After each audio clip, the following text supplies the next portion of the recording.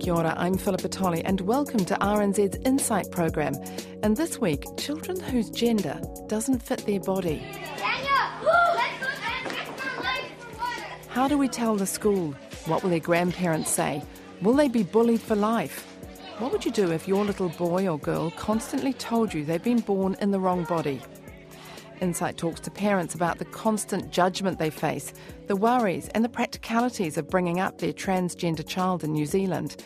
And just a note, some names in this program have been changed to protect people's identity. Transgender, agender, androgynous, genderqueer, cisgender, gender fluid, gender binary, whakawahine, intersex, tangata iritane, non-binary, whaawhawhinge, sissy. tomboy, XX girl, XY boy. For some children growing up in New Zealand, the XX girl and XY boy description of gender doesn't fit. Figures on exactly how many transgender children there are in the country are scant. In Wellington, about half a dozen mothers are helping each other through the difficulties and practicalities of having a child whose body parts under their clothes don't match what the kids at school see in front of them. And a secret Facebook group hosts hundreds of New Zealand parents supporting and looking for support as they try to figure out if their child can ever live a happy life just being themselves.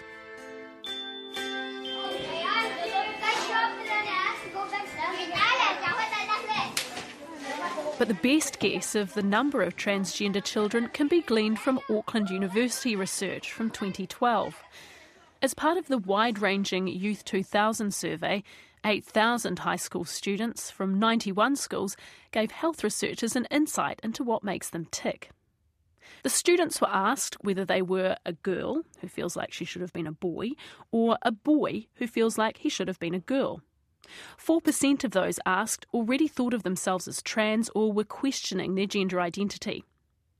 About half of the transgender students had thought they may be transgender before they turned 12, but only a third had told someone close to them.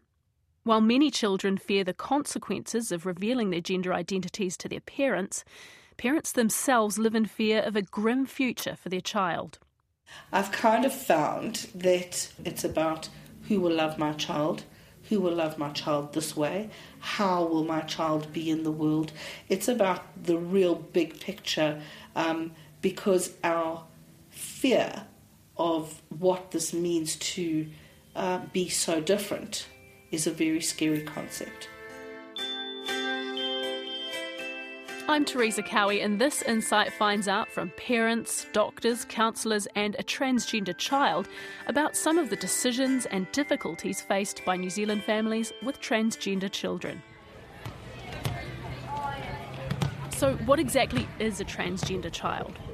The medical condition, used to describe someone whose gender identity doesn't align with his or her biological sex at birth, is known as gender dysphoria. But this diagnosis, used to refer people to the right health services, is considered offensive to some trans people who don't want to be labelled with a mental illness. From their perspective, it's not that they think they are or want to be another sex, it's just they simply are that sex.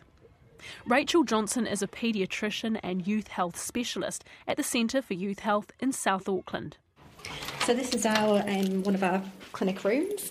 As you see, it's quite a nice space. We've had young people who are involved with picking the artwork for it. It's in the Youthline building, which is a space for young people, so it's a lot more youth-friendly than being on site at the hospital. Got comfy couches and bean bags. So her clinic in Papatoetoe is part of the county's Manukau District Health Board. We see over 100 young people who identify as being transgender or are exploring their gender, as I say, from the ages of around 8 through until 24. So that's kind of quite a large age range. Only a handful of them would be under 12. The majority are sort of 15 and above. And I guess that's part of the reason for that is that for transgender children, there is no real sort of medical intervention for children. Doctors are not doing anything to transgender children. But really, It's for some trans children, though, however, there is medical support that is required round about the age of puberty. So that is getting earlier. So for some children, that is round about the age of 10. She says when people come to the clinic with their transgender children, one of the most common worries and misconceptions parents have is that their child's too young to be making decisions about sex and sexuality. Your gender identity and sexuality is completely separate. So your gender identity is that deeply felt internal sense of being male or female, but for some people it's something other than that. They might identify as being non-binary. Whereas your sexuality is that attraction, either romantically or sexually, to another person. So it's, it is completely separate. For children under about 12 and who haven't reached puberty, what's known as socially transitioning is the first step towards living as the sex they feel they are. It might mean wearing different clothes, changing their name or changing their pronoun to him, her, they to match their preferred identity. Depending on the child and their family, this might be happening only at home, or there might be a process of coming out to the wider public, such as telling school, friends, family, or changing the sex listed on their passport. Choices around medical interventions that could permanently change the body, like hormone therapies or in some cases surgery, are left to the teenage and adult years. What else have I got in here? I was just out at Macra Beach, which is the kids' new favourite place. That's the three of us heading up to visit grandparents, which was probably one of the first times they saw my daughter socially transitioning. There's a dress-up day for school. Kate's 9-year-old daughter Emmy began her social transition from boy to trans girl just over a year ago after they moved city to Wellington.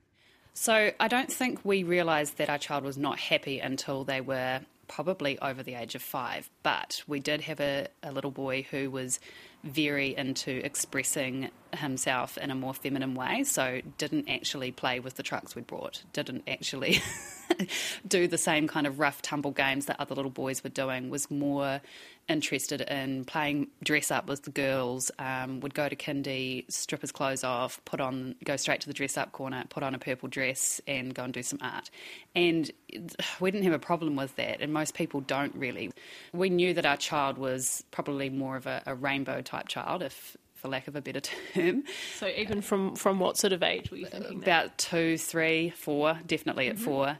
It wasn't until our child was probably about 6.5 when she came home and started saying things like, "I'm a tom girl," which was an interesting take on the idea of being a tomboy. We allow little girls to call themselves tomboys, but what do you call a boy who is the opposite of that, or is a reflection of that? So she had already come up with this term, "I'm a tom girl," and it wasn't until she really expressed to us how she was feeling on the inside that I started researching and found from other parents' experiences that was the first sign from their kids as well. Like often these kids would say, "Oh, I'm a tom girl." And I thought, oh, that's quite interesting. So there's other transgender little girls out there who start with that language to kind of express how they're feeling. But while Emmy's distress about having been born in a boy's body started when she was about 2, her final decision to walk out of the house one day and go to school as a girl came abruptly. It wasn't until she was actually 8 that she specifically said, "I'm a girl on the inside, I'm not a boy, please stop calling me a boy." And that was her words at the breakfast table before school one morning. So that was a little bit of a shock. I think we were like, oh, this is more than what we initially thought it was. I think in the back of our minds we thought, oh, perhaps we are raising a more gender fluid or perhaps a gay child at this stage, but we weren't, sexuality doesn't really come into it when they're that young. But once those words, "I'm a girl on the inside," that hit both my husband and I, and we thought, okay, there's something more here that we've missed, and we need to investigate what this means. So what was happening on that day? What started that conversation at the dinner table? I suppose I knew something was going on, and I wasn't pushing her, but I was asking her, "Are you okay? How are you feeling? What's going on?" Because I knew something was up. She was quite angry, and I thought perhaps it was, typical kid stuff. We'd moved her to a different city. We'd moved her away from some of her friends. But I think it was more this underlying torment and anxiety about expressing who she really was. So once she came out and said that, so it was a pretty typical normal day. But of course, as soon as she told me, being typical kid reaction is like, great, I've told you now, so I'm going to go get changed into some of my sister's clothes and let's go to school. And as a parent, you're thinking, put the brake on for a second. We need to talk this through a little bit. And of course, you panic. You think, oh, no, I've got to talk to the principal. I've got to talk to the teachers. I've got to protect you. You can't go out of the house like that. But how do you explain that to an 8-year-old who's like looking at you with that kind of look in their eyes that says, don't you accept who I am? And this is who I am, Mum, and I've just told you. While social transitioning is reversible, it's still a huge and potentially life-changing step, and one that many parents of transgender children struggle with. So what if allowing or not allowing them to socially transition harms them? And how would a parent know to take their child's distress about their gender seriously anyway? A study in Paediatrics, the official journal of the American Academy of Pediatrics, describes transgender children as those who persistently, consistently and insistently identify as a gender other than the one they were given at birth. Auckland paediatrician Rachel Johnson says it's normal for children to dress up or play with toys considered typical of another gender, so these signs alone don't mean they're transgender. For some children, however, these feelings are very intense and they persist, and there can be distress around this. And for those children, actually supporting them to socially transition can actually mean that it reduces the distress that's there for them. Dr. Johnson says the 2015 study found socially transitioning children before a child hits puberty to be fairly safe.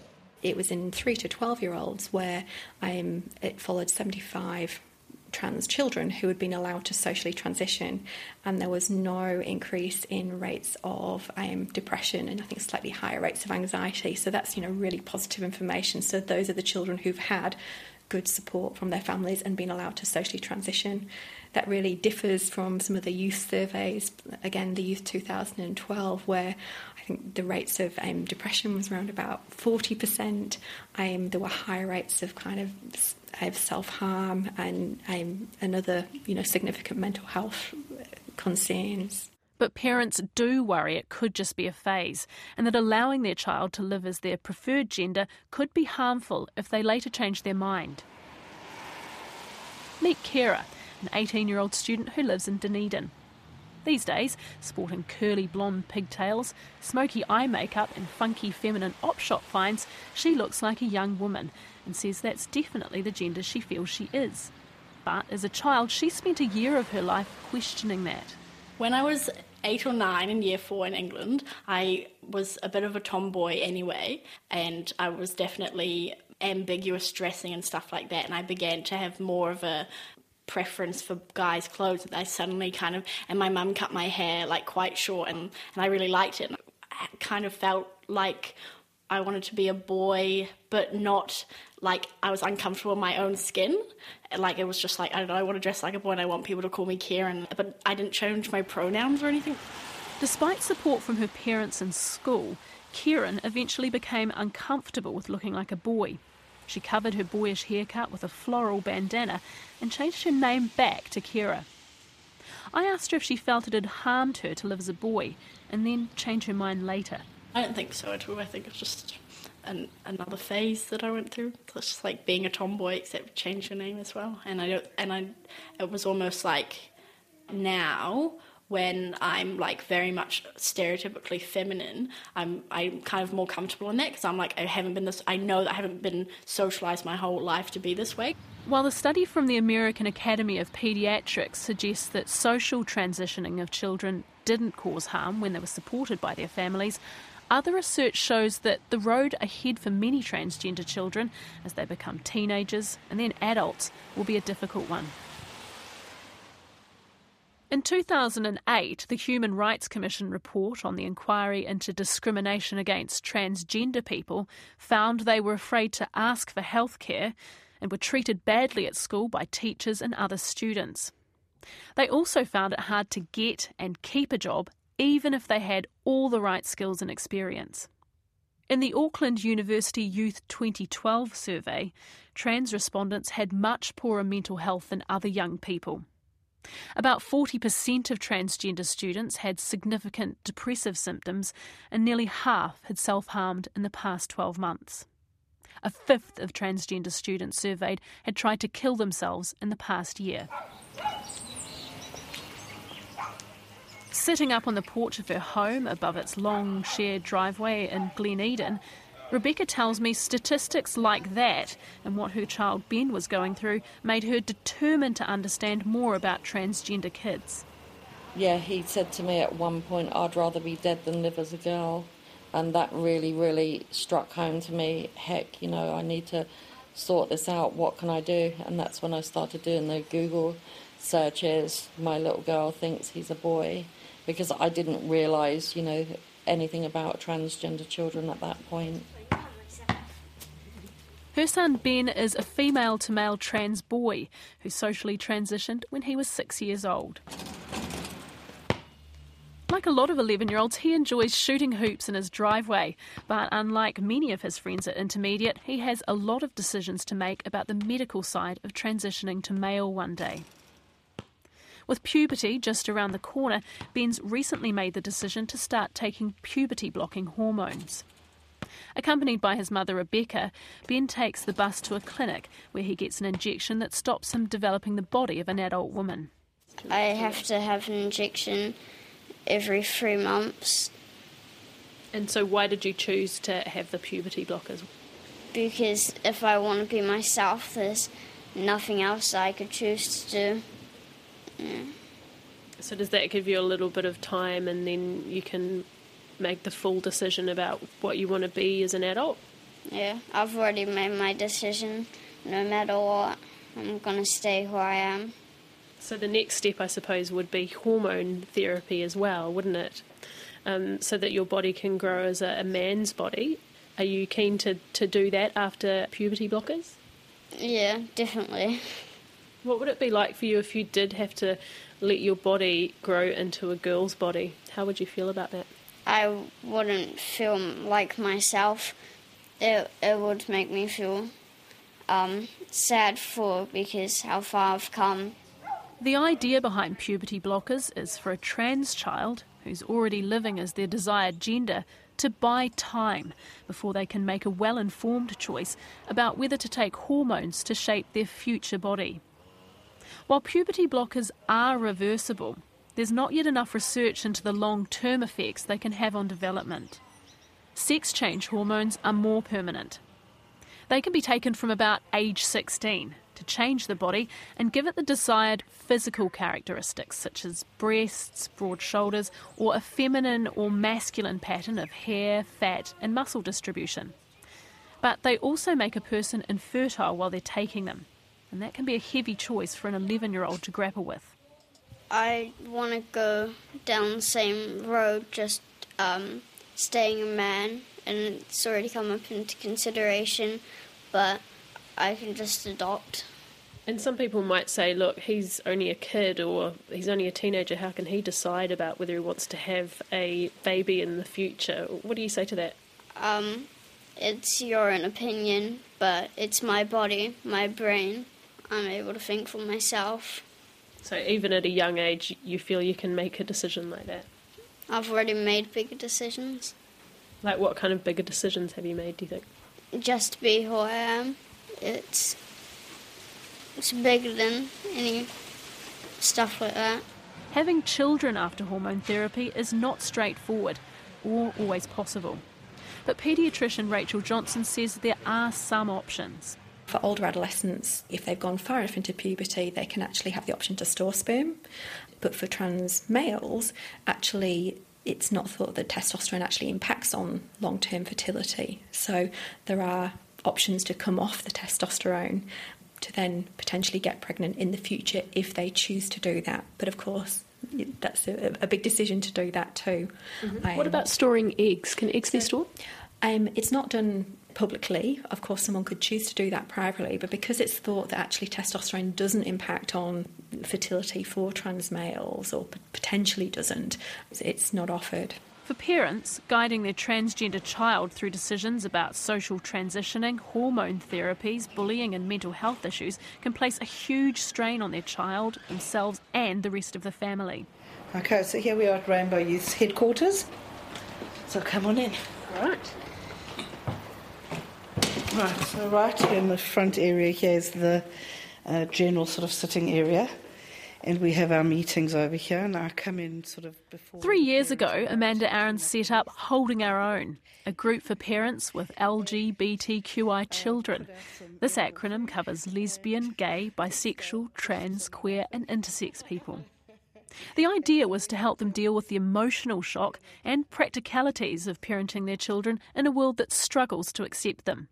She says many of the parents feel grief, guilt and enormous anxiety about what lies ahead for their child as a trans adult. Some of the things that have come up for me when dealing with parents with younger children is a sense that society looks at them and says, what are you doing to pressure this child into that? What on earth can they know about gender? What on earth can they know about sexuality? And in fact, young kids don't know anything about sexuality, but they do know whether they feel like a boy or a girl.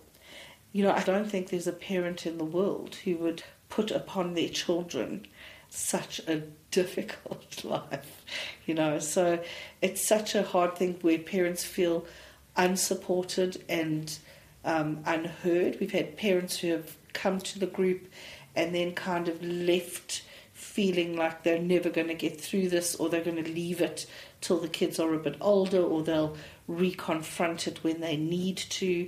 But people, yeah, it's difficult for parents with young kids. It really is a difficult scenario. There's definitely a stigma that attaches to the parents. In Wellington, Kate, the mother of 9-year-old trans girl Emmy, admits she's so nervous about being judged. She shakes every time there's a playdate with a new friend, and she has to tell the other parent about her daughter. She worries not only that her child will be rejected, but that the other parents will think it's bad parenting that's caused her child to be trans. Do you really think that I woke up one morning and thought, you know what would make my life so much easier? Today I'll make my little boy a girl. You know, like it's... Of all the things to do as a parent, that is the most difficult thing. It's not going to be easy for my child, you know, and I think that's the biggest thing that people don't understand. We probably look like on the outside that we're 100% on board. We did go through months of really questioning ourselves as parents, grieving for that little boy that we'd lost, grieving for the hard future that we know our child's going to have to walk now, you know. Every stage of her life is going to be a challenge and difficult. But she and Auckland mother Rebecca take solace in the fact that some negative perceptions appear to be changing.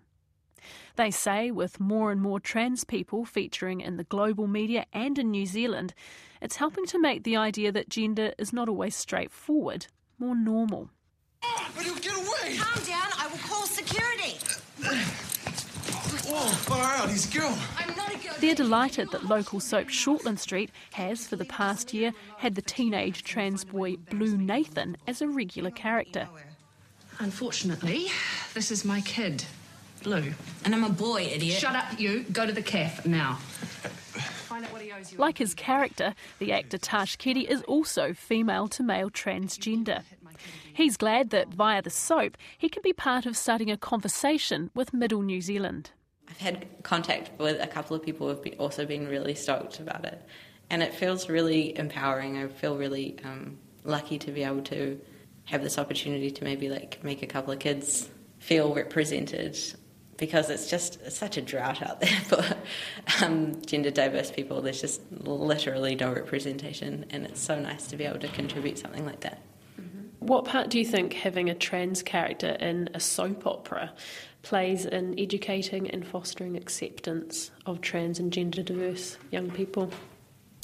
I think probably one of the most important parts of Blue being in Ferndale is the everyday sort of interactions with everyone else, because it's all well and good to have a trans character for a couple of weeks and talk about the issues, and then they go off and do something else. But I think just by nature of having Blue in the fabric of their everyday life is really cool, because people get to see Blue going to school, Blue having no pocket money, really mundane sort of stuff that have nothing to do with gender identity, and I think that's like important as well, because for me it doesn't really take over my life. It's pretty small. It's a pretty small part of my life, and so it's nice to be able to display that accurately. Building acceptance of transgender people and making the whole topic more normal is also the focus of academic and activist Dr. Elizabeth Kirikiri. She's the author of a booklet, Takatapui, part of the Whānau, the world's first Indigenous publication aimed at helping families to support their LGBTQI children. Takatapui is a traditional Māori word meaning intimate companion of the same sex, but it's been adapted to embrace all Māori with diverse genders and sexualities. She says for some Māori, being Takatapui can mean choosing between their gender identity and being Māori. Dr. Kirikiri's research has found that pre-colonisation ideas of gender fluidity were present in Māori culture. One of the key kind of precedents in terms of our spiritual world was the use of tipua, and that means a creature who could change gender and form. So I like to think that trans people are non-binary, gender diverse, and intersex people are modern-day embodiment of tipua. Through that process of colonisation and missionary influence, all evidence of that kind of gender fluidity became something that was made immoral. It was something that wasn't considered normal. And so over time, where that has occurred, I think many of our whānau have tried to protect that or keep it quiet, but then others, certainly there's many parts of Māori society that have issues with people who are wanting to change their gender. For me, I think it's an issue of wairua, that who we are as part of our spirituality. Dr. Kirikiri says Māori often reject their trans child's gender identity because they can only see a bleak future ahead. And really, really common reaction from parents and from whānau is fear. They're worried about what's going to happen to the young person, and for a young trans person in this country and even as an adult, that is really well founded. There's huge discrimination. When it comes to the role of whānau, it's like, yeah, it's a hard world. There's stuff going on. So it's not useful to say, well, then just don't be that. Don't do that. The role of whānau, and that's something whānau could take great pride in, is strengthening that child to withstand that discrimination, to go out into their world, to stand in their own mana and say, this is who I am. I've got my family behind me. They have got my back. I'm going to be okay. That's what whānau should be doing. Shortly, she'll be releasing another booklet aimed specifically at raising Takatapui children. Her hope is that as more and more trans children decide to live their true gender identity, this knowledge will help build whānau resilience and acceptance and combat the alarming suicide statistics for both Māori and non-Māori transgender people. I'm Teresa Cowie, and that's Insight for this week. If you'd like to get in touch or share your thoughts on this program, we'd love to hear from you. You can email us at insight@radionz.co.nz, or our Twitter handle is @InsightRNZ. That program was written and presented by Teresa Cowie. It was produced by me, Philippa Tolley, with technical production by Mark Chesterman. If you'd like to podcast other Insight programs, head to iTunes, where you can download, subscribe, rate and review us, or visit the Insight webpage at radionz.co.nz/insight. Great to have you with us, and thanks for listening.